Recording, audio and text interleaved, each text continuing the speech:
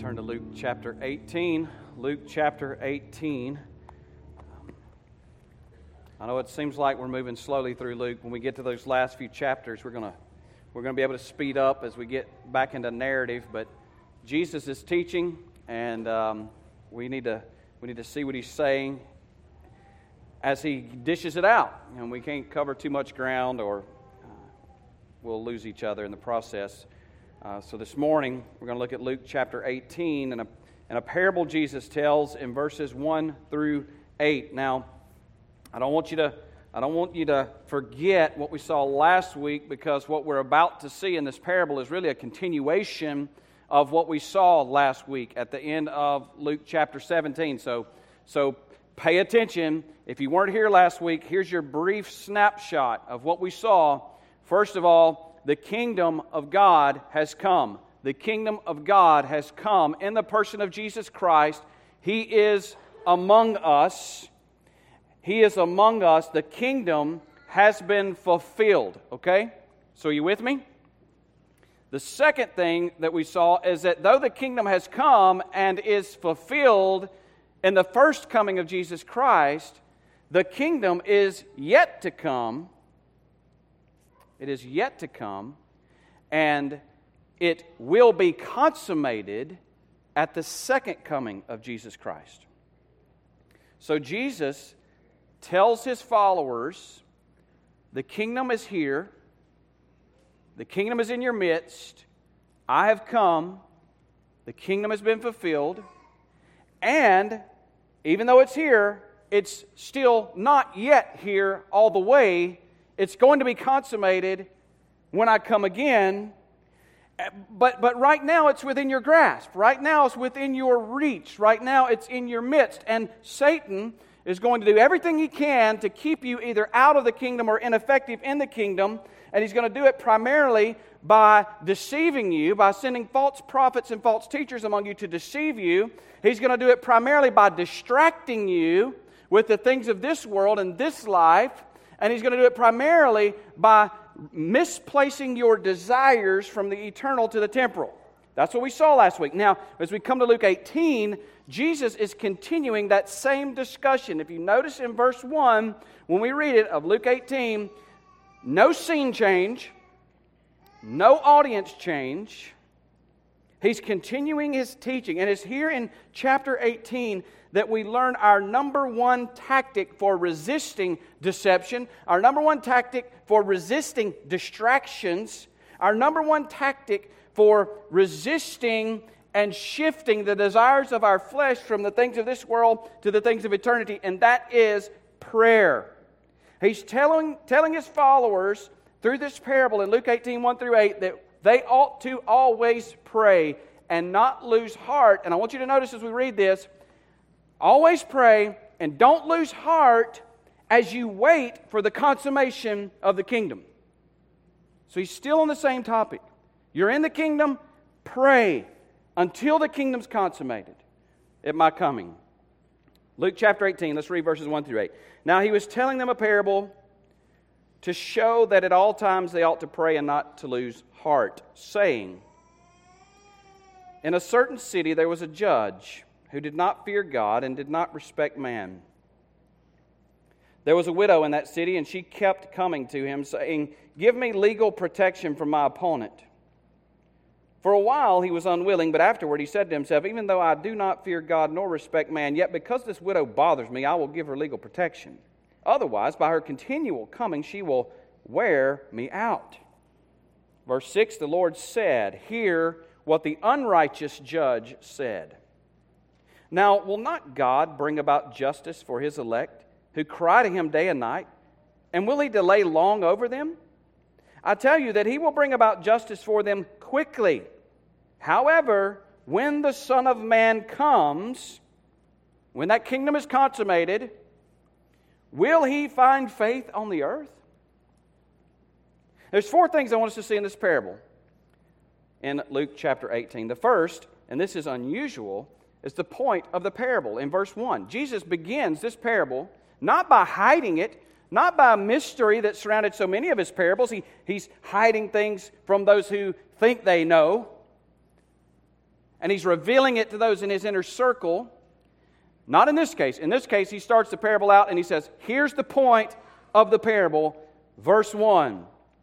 He was telling them a parable to show that at all times they ought to pray and not to lose heart. Now think about this. Jesus has just said the kingdom's here, but it's not here. The kingdom's been fulfilled in my coming to Bethlehem, and my coming to you now, but the kingdom will only be consummated when I come again. In the meantime, don't lose heart. Pray. Don't lose heart, but pray. And not just pray, but at all times pray.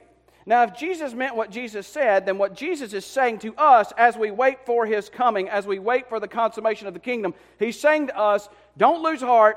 At all times, pray. Now, if we take that literally, that means that we should be praying right now. What does Jesus mean?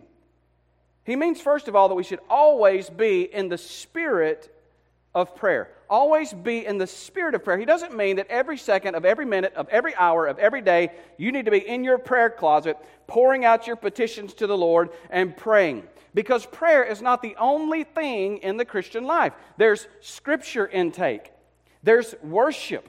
There's fellowship. There's ministry to the body. There's evangelism and disciple making and missions that must happen. Prayer is not the only thing in the Christian life, but hear me. Prayer must permeate everything in the Christian life.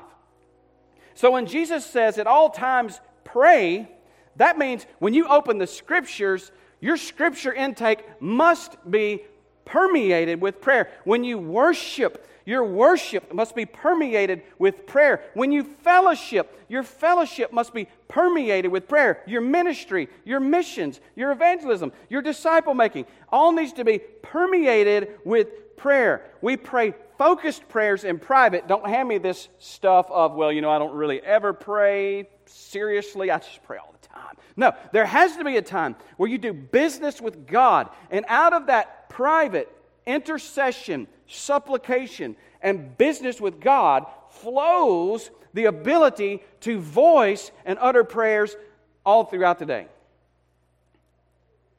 When asked how much time he spent in prayer, George Mueller replied, hours every day. But I live in the spirit of prayer. I pray as I walk, when I lie down, when I arise, and the answers are always coming. So when Jesus says we ought always to pray, he means always be in a spirit of prayer. He not only means that we should always be in a spirit of prayer, but we should pray persistently. When we ask God for something once, that doesn't mean we should not ask again. If we're going to prevail in prayer, we must persist. We can't give up. C.H. Spurgeon said this: too many prayers are like boys' runaway knocks. You know how boys would go to your door and knock on it and run? Think that's cute? Says too many prayers are like that. They're like boys' runaway knocks, given and then the giver is away before the door can be opened. Oh, for grace to stand foot to foot with the angel of God and never, never, never relax our hold, feeling that the cause we plead is one in which we must be successful, for souls depend on it. The glory of God is connected with it. The state of our fellow men is in jeopardy. And he is referring back to Genesis chapter 32, verses 24 to 30, where Jacob, just listen to this, Jacob is left alone, and a man, the Bible says, wrestled with him until daybreak. But this wasn't just any man. This was not just any man. This was the angel of the Lord. The angel of the Lord in the Old Testament is almost always Jesus Christ, the pre-incarnate Jesus Christ. So Jacob is alone, and now Jesus shows up on the scene in Genesis 32, and he wrestles with Jacob until daybreak. In verse 25 it says, when he saw that he had not prevailed against him, when Jesus saw that he had not prevailed against him, he touched the socket of his thigh, so the socket of Jacob's thigh was dislocated while he wrestled with him. Then he said, let me go, for the dawn is breaking. But he said, I will not let you go unless you bless me. So he said to him, what is your name? And he said, Jacob. He said, your name shall no longer be Jacob, but Israel, for you have striven with God and with men and have prevailed. And Jacob asked him and said, please tell me your name. But he said, why is it that you ask my name? And he blessed him there. So Jacob named the place Peniel, for he said, I have seen God face to face, yet my life has been preserved. Now the sun rose upon him just as he crossed over Peniel, and he was limping on his thigh. Now, if you get in your mind here that Jacob was one tough guy, you've missed the point. Because when I get in the floor with my 7-year-old, and he just won't quit, and he won't quit, and he won't quit, and he keeps coming back, and he keeps coming back, it's not because I can't take him. I mean, trust me, I can touch the socket of his thigh and take him down. And he's like this big, right? But the wrestling match could go on for ages because he just won't quit. That's the picture you should get. Not as though Jacob is some real tough guy, but that Jesus is the loving Father who's allowing His Son to wrestle with him, and just to make sure he understands, I can still take him. How many of you dads know that's important? You know, as his boys get a little bigger, you need to slam them every now and again good so they know, Dad can still take me. And that way when they get bigger and you get older and they can take you, they still have a little bit of fear in you, right? You know. So Jesus is wrestling, and he's letting him come at him. And just to make sure he knew who was in charge the whole time, he just touches him. Alters him for life. But the point is, Jacob would not let him go. That's the kind of prayer Jesus is calling for between the fulfillment of the kingdom and the consummation of the kingdom. A persistent prayer that will not let him go. Thirdly, pray frequently. Pray frequently. The unjust judge, as we read, felt as though by her continual coming, she would weary him. This widow was not giving up.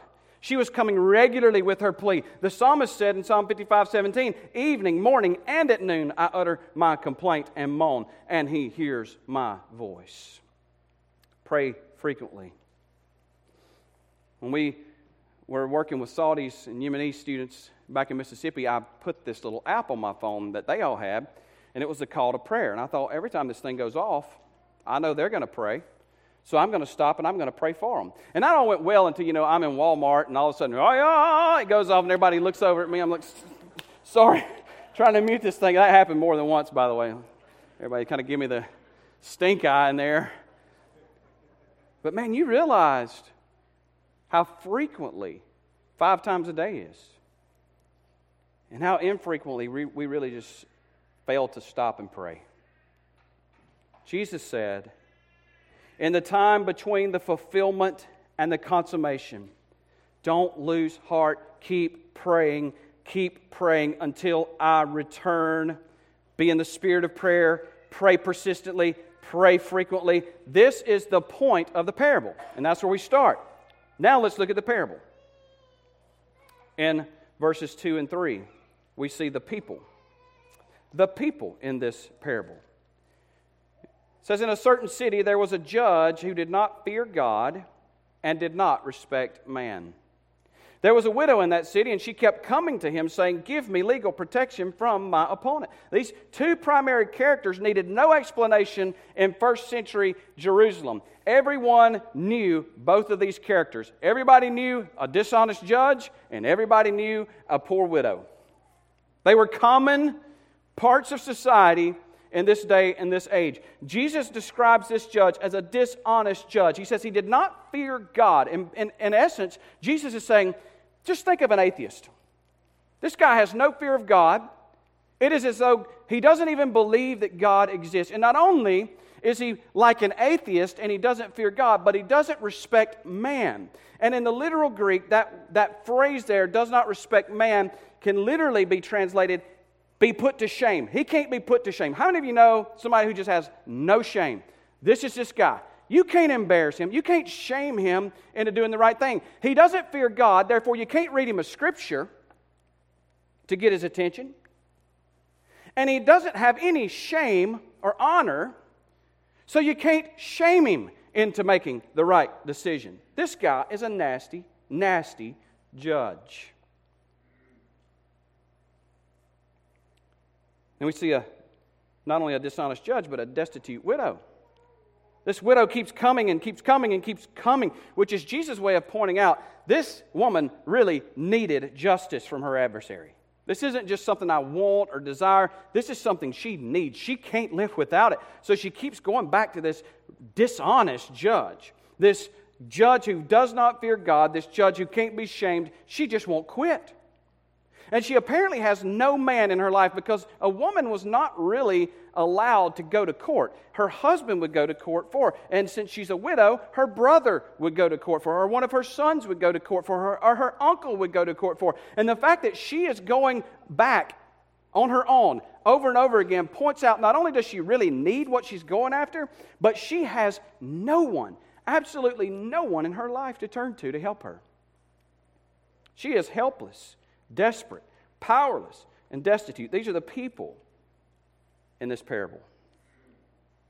Thirdly, we see the power of this parable. Verses 4 and 5. The power of this widow comes out here in verses 4 and 5. It says, for a while he, the dishonest judge, was unwilling. But afterward he said to himself, even though I do not fear God nor respect man, yet because this widow bothers me, I will give her legal protection. Otherwise, by continually coming, she will wear me out. What was the widow's power? Notice what her power was not. It was not her clever or convincing arguments. There's not a whole lot clever or convincing about give me legal protection from my opponent. It just is what it is. She's not making a clever, convincing argument. She doesn't sit down and draw up a long and drawn-out argument. It's not the eloquence of her argument. She doesn't have big words, flattering words. She just comes in with a simple request from the heart. And often that simple cry from our heart is more powerful than the eloquence of our arguments. John Bunyan said, when thou prayest, rather let thy heart be without words than thy words without heart. We shouldn't just say our prayers. We need to pray our prayers. This widow comes not with eloquence, not with clever or convincing arguments. What was her power? Her power was her persistence. The reason he responds is not due to the regard he has for her. It's not due to the regard that he has for justice. The reason he responds is due to the regard he has for himself. She's going to wear me out. The Greek word translated wear me out is a boxing term, and it means to strike someone with a full blow in the eye. It's like every time I see this woman coming, I know I'm going to take a right hook to the eye, and I'm just tired of it. Give me some rest. This woman's not just troublesome, she's painful to the judge.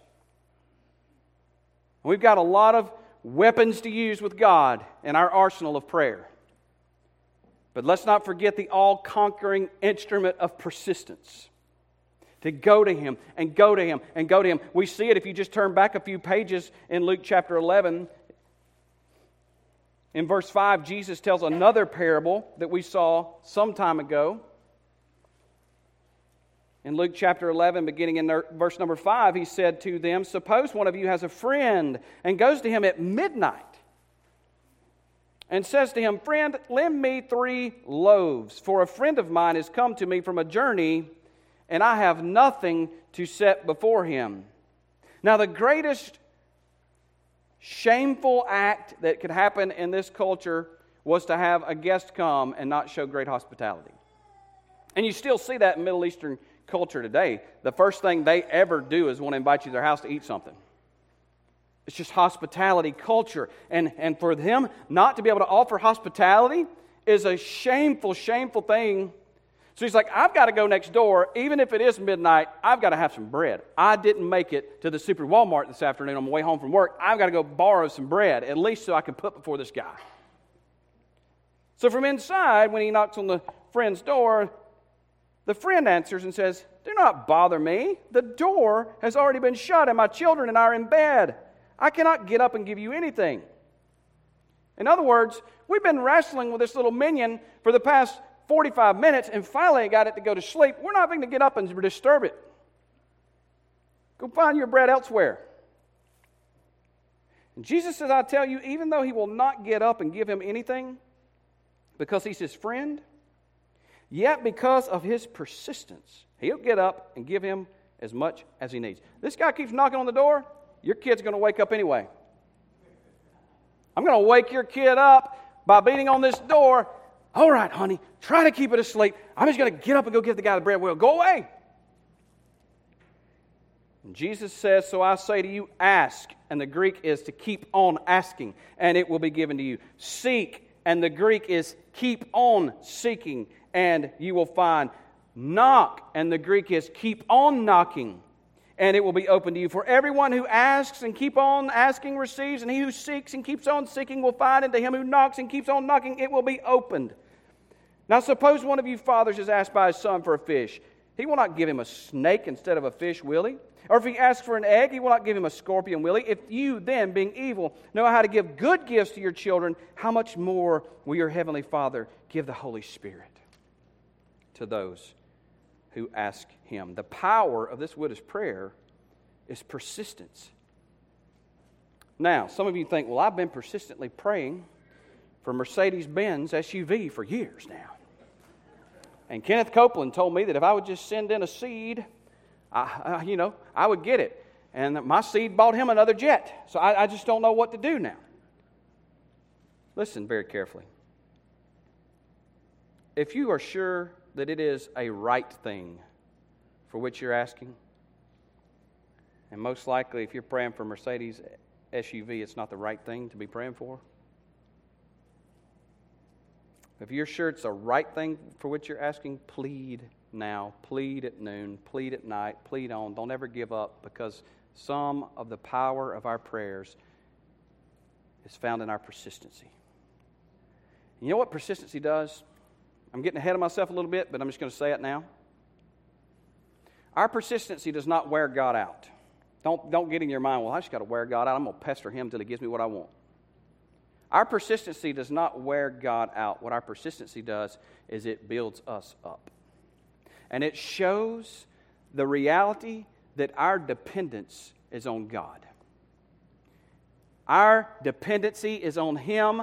Our refuge is found in him. Our help is found in him. Our hope is found in him. I'm tempted to create a GoFundMe. I am tempted to start writing a blog. I'm tempted to go to the bank. I am tempted to do all of these things and handle it myself and take matters into my own hands. And sometimes we do need to take action. But there are times when God wants to remind us that he is our supplier, he is our refuge, he is our strength, he is our help, he is our God, and he will make you come back to him and come back to him and come back to him and come back to him until you get it through your thick skull that you can't fix everything and you desperately need him. And then he answers. And we think we've done something. But he's done something in us. The promise, verses 6 through 8, we see is a twofold promise. The Lord said, hear what the unrighteous judge said. Now, will not God bring about justice for his elect, who cry to him day and night? And will he delay long over them? I tell you that he will bring about justice for them quickly. As the lightning flashes from the east is to the west, so shall the coming of the Son of Man be. It will come quickly. However, when the Son of Man comes, will he find faith on the earth? It's kind of a promised warning wrapped up here in this last part of the parable. First part is a promise that final justice will be served. He said, I tell you, on that day, he will bring about justice for them quickly. Don't get in your mind that God is like the unjust judge, the dishonest judge. That's not the point of the parable. Jesus is not like the dishonest judge that we have to go back to, and try to give a black eye to get him to give us what we desperately need. He is a good Father. and He is good enough that He wants to give us the kingdom. He wants to give us the kingdom. In fact, in Luke chapter 12 and verse 32, He says, "Fear not, little flock, for it is your Father's good pleasure to give you the kingdom." It's your Father's good pleasure to give you the kingdom. So what do we do as we wait for our Father's good pleasure to give us the kingdom of God? We pray. We find ourselves at all times praying as we wait. And we pray in confidence, and we pray in hope, and we pray with the assurance that God is going to come and redeem us from this earth, and He is going to exercise justice. And His justice will be just, even if you don't agree with it. His final justice is one part of the promise. And the part of the warning has to do not with final justice, but with faith in Jesus. Notice what He says in the very latter part of verse 8. When the Son of Man comes, will He find faith on the earth? When the kingdom is consummated, the kingdom is fulfilled, you're waiting. When the kingdom is consummated, when Christ comes to set up His kingdom, will He find this widow's kind of persevering faith? Will He find this type of prayer? Jesus is asking, when I do come to consummate the kingdom, and it's likely to be a long time, and as we've seen it has been, will there be anybody left on the earth like this persistent widow? So the implication seems to be prayer and faith stand together and they fall together. If we lose heart and drift away from prayer, then it gives evidence that we are losing faith, because when the Son of Man comes, if He doesn't find this kind of persistent prayer, it's evidence that there is no faith. But if our faith grows strong and our prayer life grows strong with it, then it gives evidence that when Christ comes, He will find faith. Prayer is rooted in faith.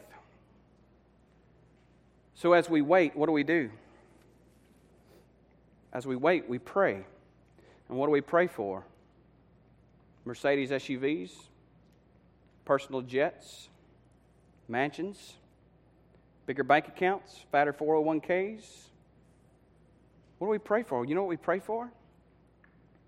We pray for our children and for the children that were on this platform today, like their souls literally depend on it.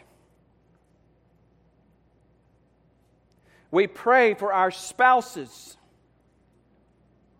We pray for our marriages. We pray for our families. We pray for our pastors. We pray for our missionaries. We pray for awakening. We pray for revival. We pray for God to grow our church numerically, spiritually, financially, ministerially, missionally. We pray that God would do something so great that when it happens, we're not tempted to give credit to any man, but we give all glory to God. We pray that God would show Himself strong on our behalf, and that God would advance His kingdom from here to the least reached people on planet Earth, from our little households to the foreign jungles of Papua New Guinea, that God's kingdom would advance, and that the gospel would be proclaimed to all the nations, and that the end would come and the kingdom will be consummated and we would be found faithful. Do you see how little and sparse and useless a prayer for a private jet is?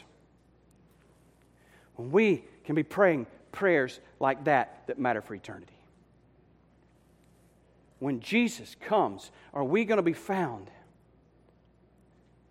holding the ropes in prayer and pleading for the souls of our children and the lost around us?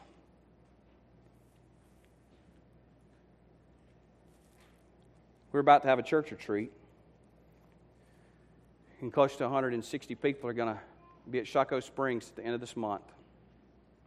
And here's what the leaders of that church retreat are asking your pastors to participate in, and the other pastors that are speaking, and I want to include you in on it. Every Wednesday in May, the challenge is to fast and to pray for awakening and revival. to fast and pray for awakening and revival. Can you fast at least a meal? Or 2 meals? Or at least give it what the Muslims give it until dark? Or maybe a full 24 hours? But that just as you start your day, pray for revival, pray for awakening. As you go through your day, voice those prayers for awakening and for revival and for God to do a work in our midst. Even if you're not going to the church retreat, don't you want the folks that go to come back filled with the Spirit, revived and awakened so that it can spill over into this place? The way God works, He may spark it here and not there while we're gone. Do we need awakening? Do we need revival? Do we need to see God do something in our day, in our culture? Would you join us in prayer? And listen, prayer is rooted and connected to faith. So if you're sitting out here this morning, and you think you're going to make a list and just say, well, I'm going to start praying because that's what the preacher said to do, and you don't have the Holy Spirit of God indwelling you, if He has not given you peace with God, if He has not written your name in the Lamb's Book of Life and transformed your life and made you a new creation, that means He's turned your life, your thought process, upside down and shaken you until stuff starts falling out of your pockets and out of your life to make a difference. And you can't pray. The only prayer you need to pray is to call upon the name of the Lord and be saved. And listen, He is good. He's good. So here's what He did for you. He said, you're going to do a lousy job of keeping my standard. Actually, lousy is a really weak way to put it. You're going to do an infinitely lousy job of keeping my standard, because my standard for you, my requirement for you, my demand of you is absolute perfection, holiness, sinlessness, righteousness. And you are going to sin and fall short of my glorious standard. So here's what I'm going to do for you. I'm not going to send you a list of rules and do's and don'ts.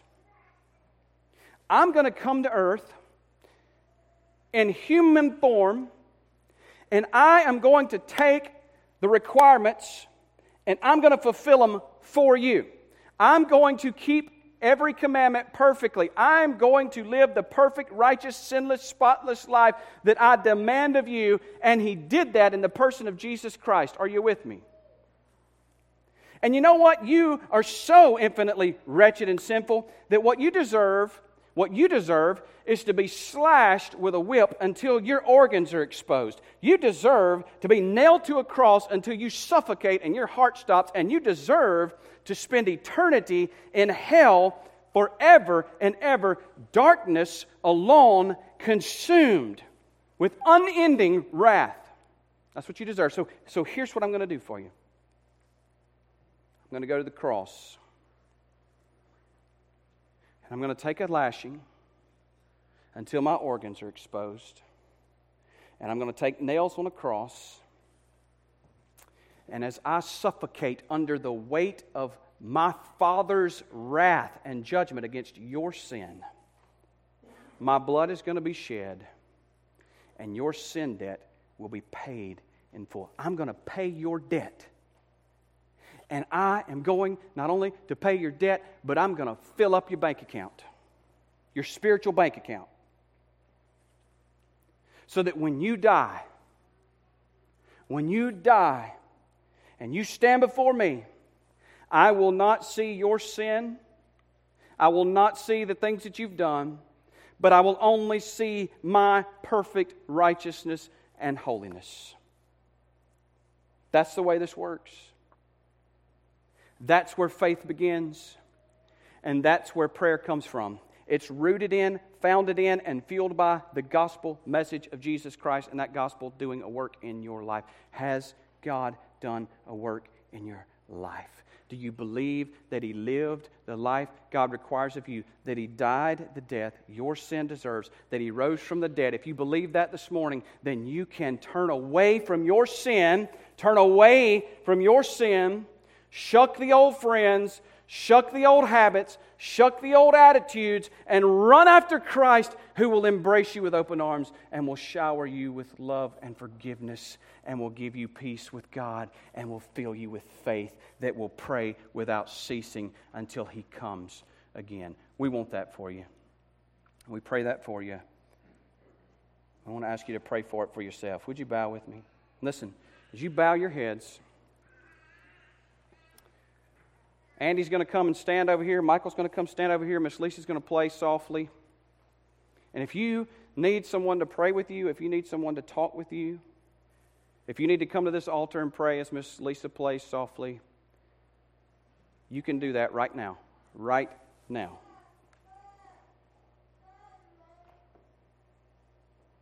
Maybe you need to pray for your children. Maybe you need to pray for some of these children. Maybe you need to pray for your marriage. Maybe you need to pray for your church. Maybe you need to pray for awakening. Maybe you need to pray for revival. Maybe you need to come and take Michael by the hand or Andy by the hand and say, listen, I do not have peace with God. I've never been transformed by the power of the gospel. I need Jesus. I need assurance. I need help. Will you pray with me? Will you talk with me? Will you help me?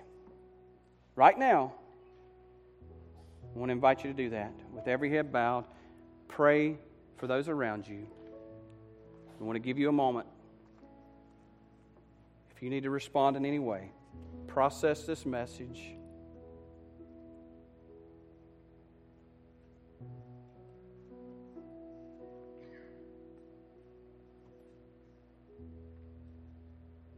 Would you pray for those around you right now? If you know the Lord, if you know Christ and He's transformed your life, would you just pray for those around you that God may be speaking to, that He would grant them repentance, that He would grant them faith, that He would grant them new life right now? Would you pray for them, for their salvation, for their souls?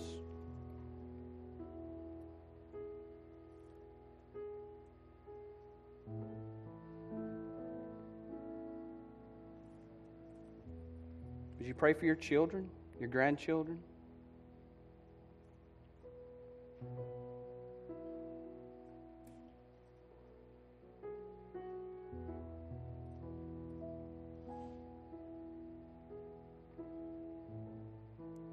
Would you pray for your spouse, your marriage?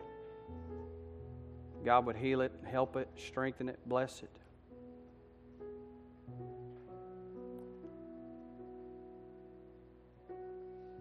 Would you pray for your families? That God would intervene in the busyness and the craziness and the distractions. Unify your family around a passion for God and His Word and His work. Would you pray for your church? That God would do a work that is solely for His glory, that He would get the praise for it.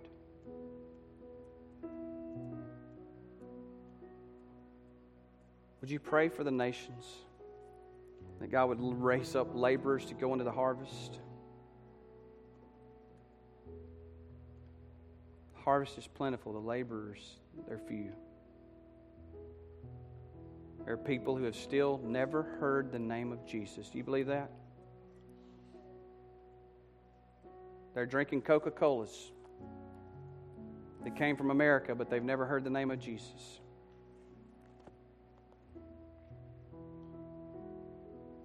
Pray.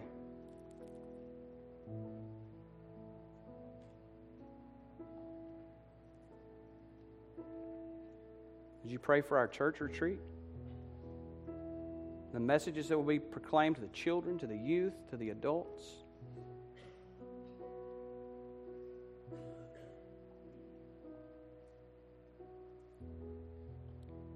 Father God, we thank You for Your grace, Your love, Your mercy, for seeing fit to include us and allow us to approach Your throne of grace boldly. and to pray for lost souls that we know, that we love, that we care for, that we can pray for our children, we can pray for our marriages, we can pray for our families, we can pray for our church, we can pray for your kingdom to come and your will to be done on earth, even to the very ends of the earth as it is in heaven. God, we pray that we will be found faithful when you come again, and that you would stir in us a desire and a motivation to pray, and that you would stir us to arise as a church and proclaim your glory. For it's in Christ's name we pray. Amen.